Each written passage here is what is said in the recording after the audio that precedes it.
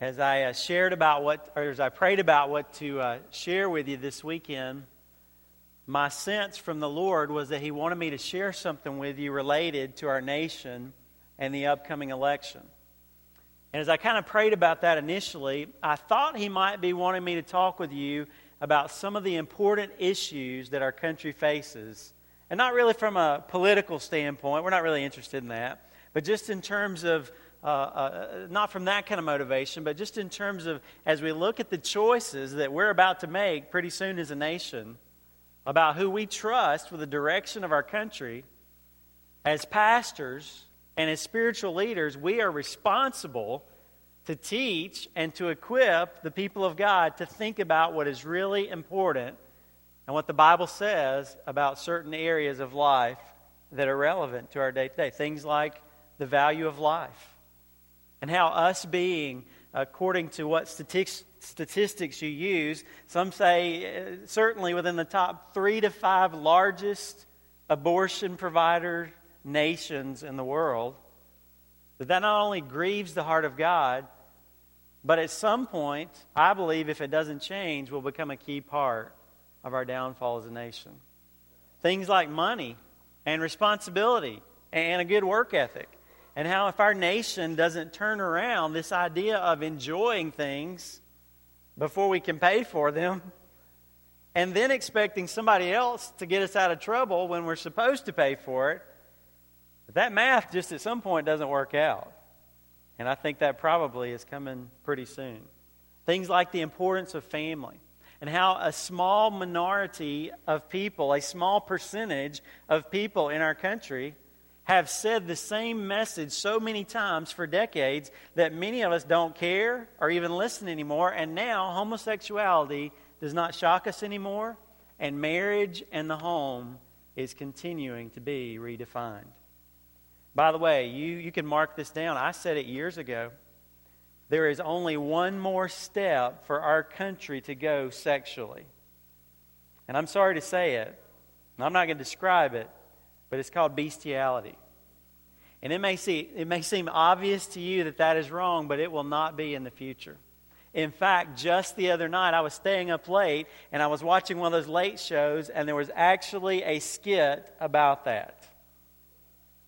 And those are things that we should talk about in God's family.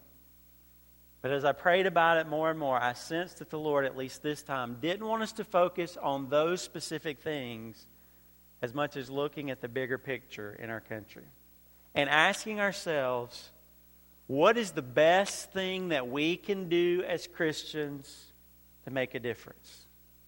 And to be honest with you, if you really want to boil it all down, it's called prayer.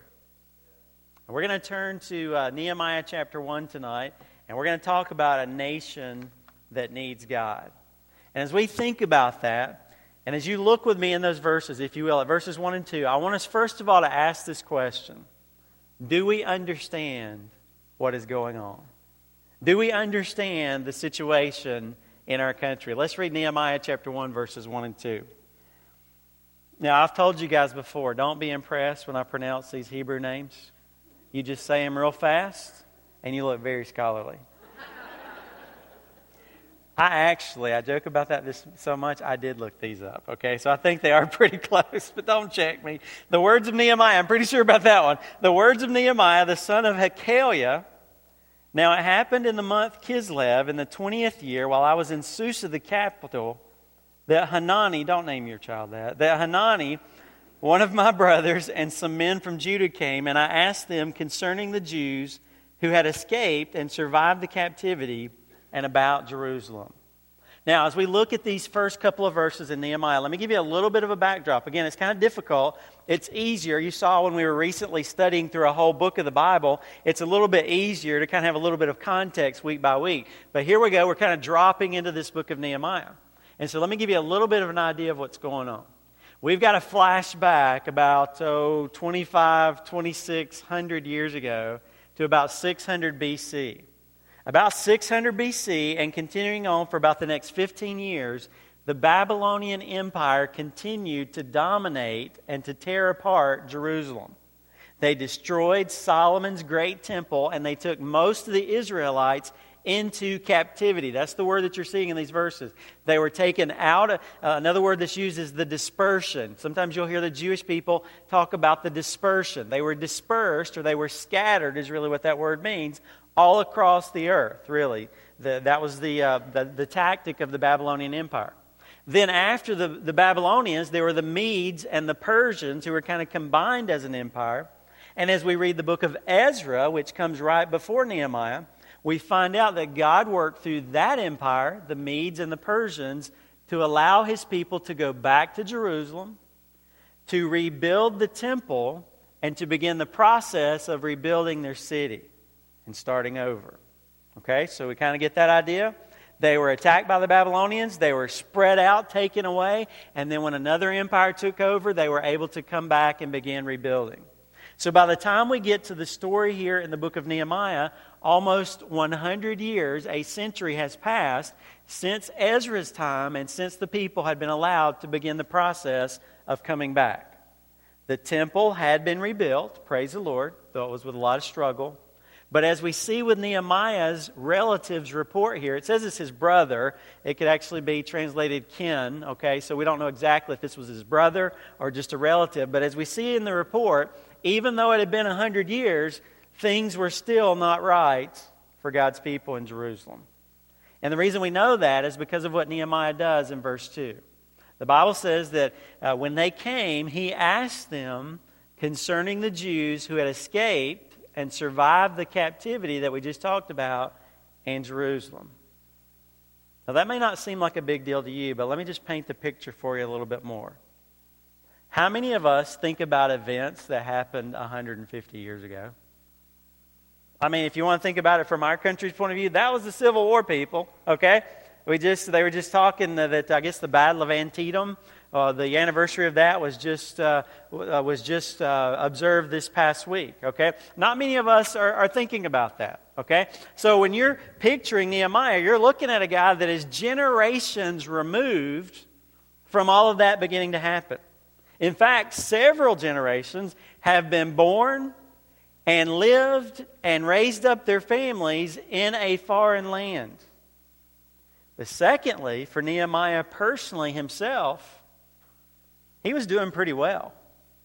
He was making a good living in that new land that he had found himself in. If you look at verse 11, the Bible gives us a little clue there. It says that he was the cupbearer to the king. Okay, back during this time, kings were always paranoid. You know why they were paranoid? Because people like to kill them, okay?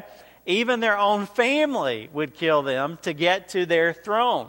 And so you would have a cupbearer, and you would say, hey, I'm about to eat my supper. Would you mind just taking a sip for me? Would you mind just taking a few bites for me? I just want to make sure that someone hasn't put any poison in my food. As you can imagine, the cupbearer was the most trustworthy person in the king's eyes. And I have a little bit of a feeling Nehemiah was probably making a pretty good living. Amen? He was probably doing pretty well for himself. Now the point is this. After these problems had gone on for so long, and after his life personally, really at this point, in some sense, he could have seen it as, my life's not affected by that. My life's not so bad. I could see Nehemiah saying, it's not my problem. Couldn't you? That was a long time ago. We need to just get over that, and I don't really want to mess with that anymore because I'm doing pretty well. There are many of us who probably feel that way about our country and about our people. Doesn't it always seem like there's some problem going on? And doesn't it seem complicated? Listen, I care. I try to pay attention. And even I sometimes zone out. I'm just like, who do you trust? Amen? Who do you believe? I'm pretty good with reading people. But all the people that are representatives and politicians, I can't tell. How about you?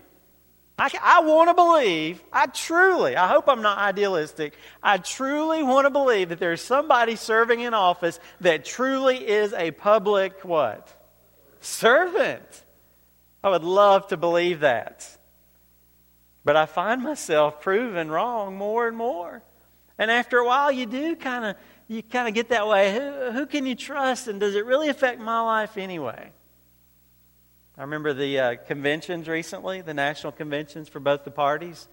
I mean, lately, I kind of go through cycles. Anybody go through cycles? Okay, I kind of go through cycles where I watch a lot of stuff related to this, and then I go through cycles where I'm just like, I can't handle it. Anybody else? I can't handle it. I don't want to see anymore. And that was kind of the way I was at that point with the conventions. I just don't want to. I did watch some. I want to stay informed, but I just couldn't watch as much as I usually do. But I think Nehemiah challenges us to not just check out and get disinterested. Let's think about what are some things in regards to us being Christians that we should think about in order to understand what's going on in our country. First of all, write this down. I need to stay informed. I need to stay informed with what is going on in my country. Do you read the newspaper? Do you listen to the news? Don't think, I don't like stuff like that. Okay, there are people who say, I don't like the newspaper. I don't like to read. Or I know everybody likes something and everybody doesn't like something else. That's what we're talking about. We're talking about this is your country. These are more importantly, these are your people. Okay? And so, however you stay informed, this is going to be the place, hopefully, that your kids grow up in, right? This is going to be the place, this is the place that God has given you the opportunity to serve in. And you know what? If we don't stay informed, if we don't care, it could affect our ability to serve God freely at some point, right? So we need to know something about what is going on. Don't just check out. Secondly, be discerning. I said that it can get confusing sometimes, can it?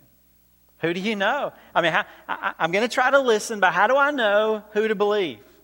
Well, Nehemiah asked some trustworthy sources, didn't he? He asked his brother or one of his relatives. Now, even though those may be hard to find, I want to encourage you to try to find, to the best of your ability, and be discerning, but try to find some good sources that you believe with your, some people call it critical thinking, okay? That may be what the world calls it. We understand that, young people? Your teachers talk about critical thinking. Think for yourself. Okay, that's maybe the way the world would put it, but maybe the way God would put it is discernment. Okay? It's like critical thinking to the max. It's like critical thinking and God backs it up. Because what's cool about God kind of discernment is it's kind of like using wisdom, okay? But it's also God shows us things that I wouldn't be able to figure out on my own. Did you hear that? So what I'm saying is, God, you know my heart. I want to know the truth. I want to know what's real here. I want to know who's giving me straight up. God, will you show me? Will you reveal to me if someone's lying? Will you show that they tripped up? You see what I'm saying? God can bring things out that I can't figure out. And then thirdly, know His Word. Stay informed, be discerning, but know the Word. Now that could be, just as I just said, learning how to think wisely. One of the things people talk about, what do you do in family devotions with your family? One of the things that we do periodically in family devotions is we read through the Proverbs. Okay? Because I think to myself, you know what? If I prepare my kids with one thing in life, it ought to be how to make good decisions, right? And so by reading the Proverbs, you can begin learning how a godly person looks at life and makes decisions in a wise kind of way. Or even specifically about world events. Listen, did you know there are things in the Bible? Did you know there are things in the Bible that are pretty detailed about what's going on in our world today? I mean, if you don't believe the message of the Bible, how could Israel, that little nation, be such a focal point for the world? That's in the Bible. Okay? A lot of the things that are happening in our world today. Now, we need to be careful. Some people get really focused on that and kind of hone in on that, and they try to get super specific about that. Now, there are some specifics. We need to be careful about getting too dogmatic about things that aren't necessarily clear, but there are some clear things. And I'm just going to kind of give you a passage where some of those things are and tell you what Jesus said. He said in Matthew 24, verse 33, "So you too, when you see all these things, recognize that He, the Lord, is near, right at the door." Okay? Let me just give you one. the Bible, the way the Bible seems to indicate that the world events would come to the point of one day Jesus coming back would be that the Jewish people would have to be a nation. Did you know before that happened, it was still kind of out there in front? But when that happened, I think it was 1949. Somebody help me with that. I think it was 1949. When the Jewish nation in 1948 or 1949, when they became a nation, which is absolutely unprecedented in history, they were a nation, got split up, and then came back as a nation. That was a big thing to say. Oh, wow. Oh, wow. Oh, wow. Nobody ever thought that was going to happen. Oh, wow. Hello. Something's happening. You see? So by knowing the Word, I'm not saying I know exactly what's happening, but I have a little better idea. You see what I mean? Okay, so as we look at Nehemiah's example, we have to ask ourselves, do I understand? Am I clued in? Am I paying attention to what's going on? But secondly, we need to ask ourselves, like Nehemiah, do I care about my people? Look at verses 3 and 4. In Nehemiah 1, he says this. They said to me, the report they gave was, the remnant there in the province who survived the captivity are in great distress and reproach, and the wall of Jerusalem is broken down and its gates burned with fire. When I heard these words, I sat down and wept and mourned for days.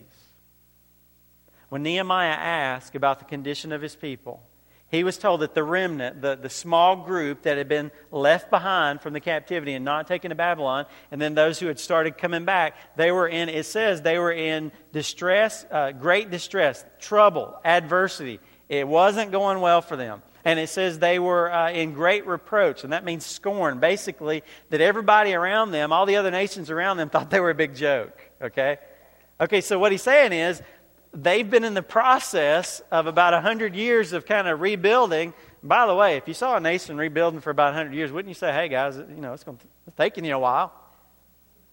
Don't you think some of the other nations would have said, what are you guys up to?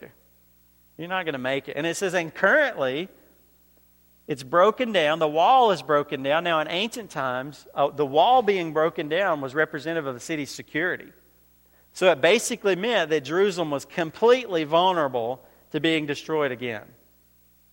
And everybody around, they were just a big joke. It was not a good situation. But what I want to focus on is when Nehemiah heard that, when he got those facts, the Bible says he sat down. Have you ever got news before where you had to sit down? In fact, sometimes we say that, don't we? Hey, I got something I need to share with you, but before I do, you better sit down first, because this is kind of a what? A biggie, right? Okay, that's what Nehemiah is saying. I mean, he's just overwhelmed by this. In fact, it can also be translated, he sat still. So it says he sat down and he sat still for days. Okay, so get that image. Nehemiah hears about where his people are at. He crumbles to his seat, and it's almost like he said, I couldn't move for days when I heard that. And then the Bible says he kept on crying and mourning bitterly, is the way it comes across there. He cried his eyes out. Again, for days. Listen to me tonight. I can't help but read this and ask, is my concern, are you listening? Is my concern for my people like that?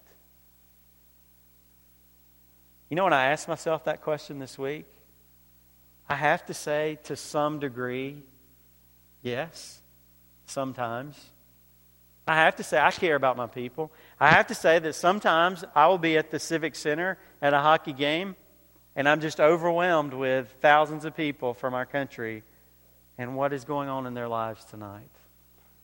I have to say that sometimes I'll be on an airplane and I'll be landing and I'll look out that window and say, God, wow, I'm just 2 feet on the ground all the time and seeing a few people, but here I am from a bird's eye view, from maybe even closer to God's eye view, and I look down at all those lights and all those cars and all those houses and all those swimming pools, and I think about all those lives and what's going on in them. And I do have that happen sometimes. But even then, I don't think it was quite like Nehemiah's. It said he sat down, he stayed there, he was shaken up, crying for days. And I want to challenge you to think about something. When is the last time that you or I shed a tear for our people? You know, I don't know if that statement grabs you like it did me a few years ago. I was in a chapel service, and a man that I respect very greatly, a great man of God, he shared that, and he was just kind of, I don't even remember the context of what he was sharing, but in the midst, and this is a scholar, this is a greatly respected across the country, great man of God, and he shared that many nights he lies in bed in tears, thinking about our country and our people. There's so many people in need of the Lord. I want to tell you what, ever since he made that statement, I have not gotten over that. And I lie in bed sometimes at night. Sometimes I wake up in the middle of the night. Sometimes I'll be driving down the road and I'll see somebody cutting people off in traffic, and I'll just, what's going on in their life? Or I'll see all these. And tonight, I want to challenge you. Do we care about our people? And if not, why? What is getting in the way of that? I thought of a few things. I don't know about you, but I'm too busy. It's just not a priority for me. You know, I got to be honest with you. I hate to admit this, but there's been times that I've missed local elections. I'll get home at night, and Shannon and I will be looking at the returns on Channel 6 or Channel 7, and we'll say, was today election day?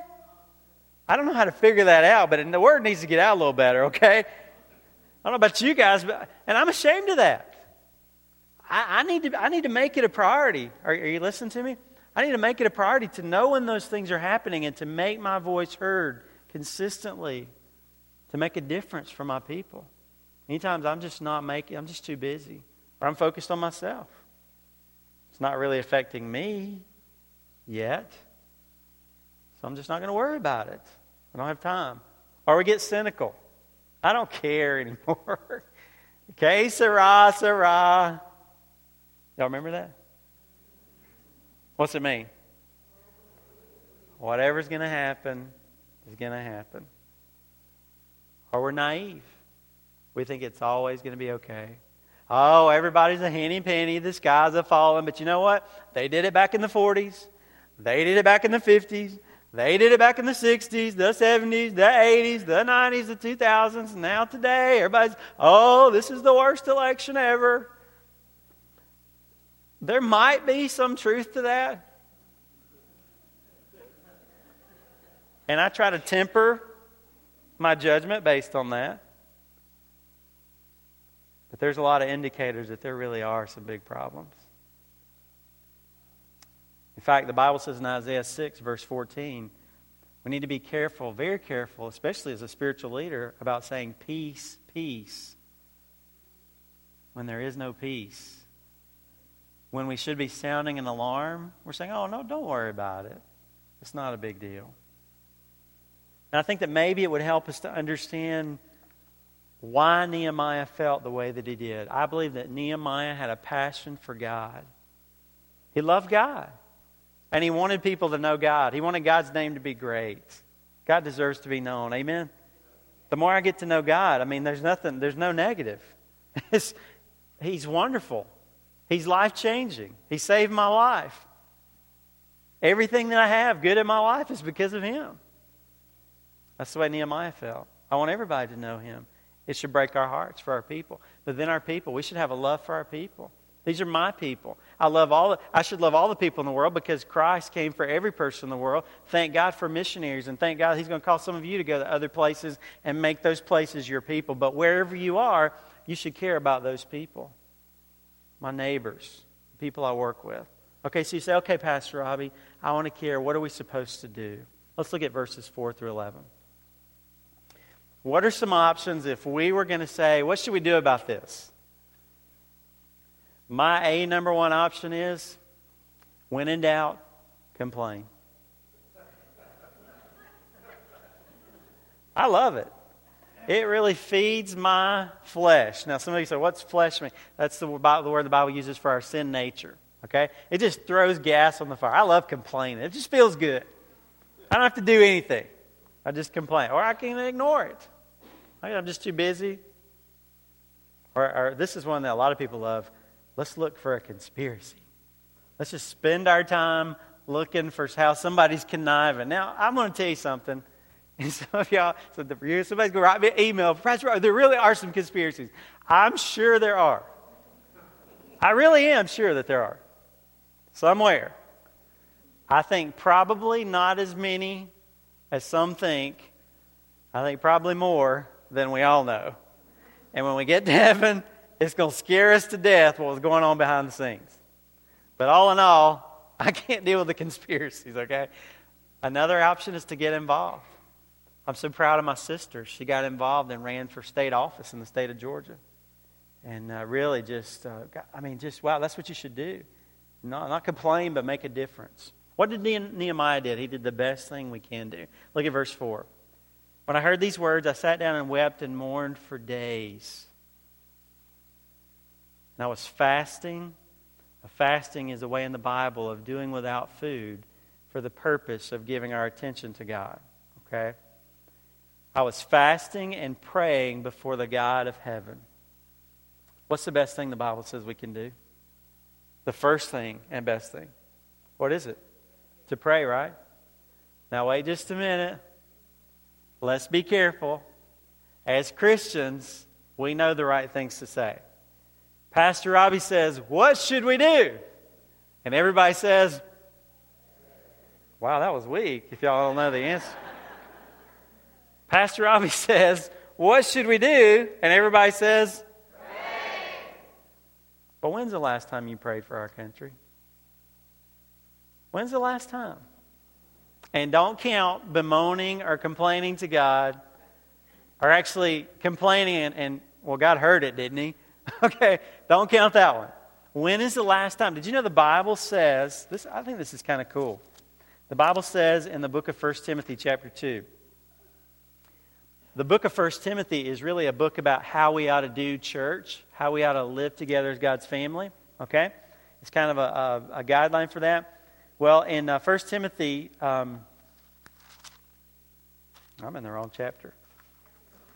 I think it's 2 Timothy chapter. No, it's 1 Timothy 2. I was just in 2nd. 1 Timothy chapter 2, verse 1. There it is. First of all, then, I urge that entreaties and prayers, petitions, and thanksgivings be made on behalf of all men, for kings and all who are in authority, so that we may lead a tranquil and quiet life in all godliness and dignity.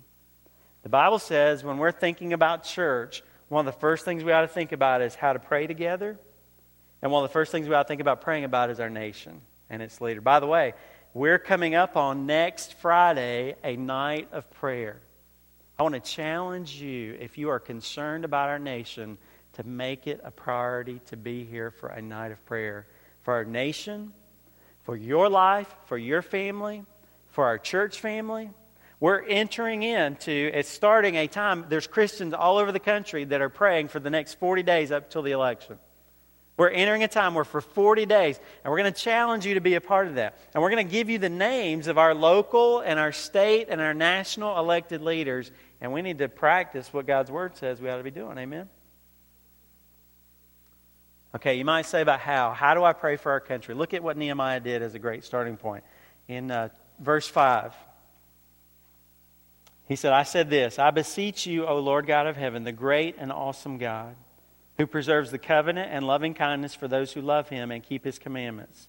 Let your ear now be attentive and your eyes open to hear the prayer of your servant, which I am praying before you now day and night on behalf of the sons of Israel, your servants, confessing the sins of the sons of Israel, which we have sinned against you. I and my father's house have sinned. We have acted very corruptly against you and have not kept the commandments, nor the statutes, nor the ordinances which you commanded your servant Moses. Remember the word which you commanded your servant Moses, saying, if you are unfaithful, and they were, I will scatter you, and He did, among the peoples. But if you return to me, God promised them, and keep my commandments and do them, though those of you who have been scattered were in the most remote part of the heavens, far away from home, I will gather them from there and bring them to the place where I have chosen to cause my name to dwell, which is Jerusalem. They are your servants, Nehemiah says, and your people whom you redeem by your great power and by your strong hand. O Lord, I beseech you, may your ear be attentive to the prayer of your servant and the prayer of your servants who delight to revere your name. So there were others who were praying. And make your servant successful today and grant him compassion before this man. Now I was the cupbearer to the king. Write these down. Here's some starting points for your prayer. First of all, Nehemiah, we've seen, cried out to God. What does crying out say? God, I beseech you. I don't use the word beseech often. What would be another word we'd say? I beg. God, I beg you. God, please hear my prayer. Secondly, he told God how great he was. That's a great place to start. We usually start with problems. We should start with the Savior first. God, I just want you to know, I'm coming to you in need here, but I just want to say to you first, you are the great and awesome God, and nothing is too difficult for you. Are you coming in faith believing that God could change our country? Thirdly, he was humble. He said, God, please open your ears. Please open your eyes and see what I'm saying, God. Fourthly, he was persistent. He prayed when? Day and night. I wonder sometimes if God says to me, Robbie, how important is this really to you if you talk to me about it once every 6 months? You know what I mean? And I don't say that for us to feel guilty, but to be challenged. It challenges me. How important is it if I just mention it to God every once in a while? Fifthly, he included himself in the problem. Okay, Christians, listen up. Christians love to use the word they. They need to get right with God. They've got a problem. They need to get their act together. You know what the Bible says? I have a problem. I need to get my act together. Amen? Number 6, he looked to God and his promises. He said, God, remember you said if we look to you, even though our situation is very bleak, if we look to you, you would answer us and save us. And then the number 7 thing is he made himself available. Okay, now here's where the rubber meets the road. As Nehemiah was praying, he began to understand, oh my goodness, I think I know why God has shown me this. Because I actually have a position of influence greater than anyone else in this country. Now understand, even though Nehemiah was very influential, if you looked at the king wrong, he could have you killed. If you came into his presence not looking pleasant, you could be killed. So you wouldn't exactly be bringing up things to him, you know. Nehemiah says, as I think about this, Lord, give me strength because I think I see how I can make a difference. And you've given me the opportunity to do that. Help me to do it. God probably has some things that he can do through you. Are you willing like Nehemiah? You know, I think Nehemiah and the Israelites would have said, thank God I was born into this nation. I think they would have said, God has a special plan for our people. I think they would have said, but we have gotten far away from God, and it has cost us. And I think they would have said, dear God, help us. That sounds a lot like America, doesn't it? It sounds a lot like the Northeast. The question is, will you and I be a part of the solution? It starts one heart and one decision at a time. If you think our country is in trouble, don't worry about everybody else. First, start with you. Have you ever heard 1 Peter chapter 4, verse 17? It says, it is time. It is time for judgment to begin. It is time for judgment to begin with the household of God. I'm going to share with you the honest truth from my heart. I really believe many people in our country are hungry for answers. And I really believe that if it doesn't happen in the next few years, that our country turns around, I think it's the church's fault. Because I think God has opened up a wide open door of opportunity. And instead of complaining and all the other things that we want to do to avoid it, if we'll just say, God, help us and use us. Amen? Would you allow Jesus to be a part, for you to be a part of helping a nation in need? You say, Pastor Robert, what's one person? Duh. We just talked about one person for the whole message. What can God do with one person? And I just happen to think there's a lot more than one in this room. Maybe you're the first one. You know what I'm going to do at the end of the service tonight? I'm going to give you an opportunity to come forward and just kneel down front and let's just pray. Let's just get a jump on next Friday's prayer night, okay? Why don't you just come join me up front here? Let's just do that right now. As Pastor Jeff comes, I'm going to invite you just to come. If your heart is broken over our people now, would you say, God, I hear what you're saying and I care. I don't know what to do about it. But God, if you'll speak to me, if you'll use me, I'm available. Right now, why don't you just come? Just come on, stand up. You say, Pastor, we're not standing yet. Somebody's going to be looking at me. Why don't you be the first one? Why don't you start it? Let's just come. Let's just get on our knees before the Lord.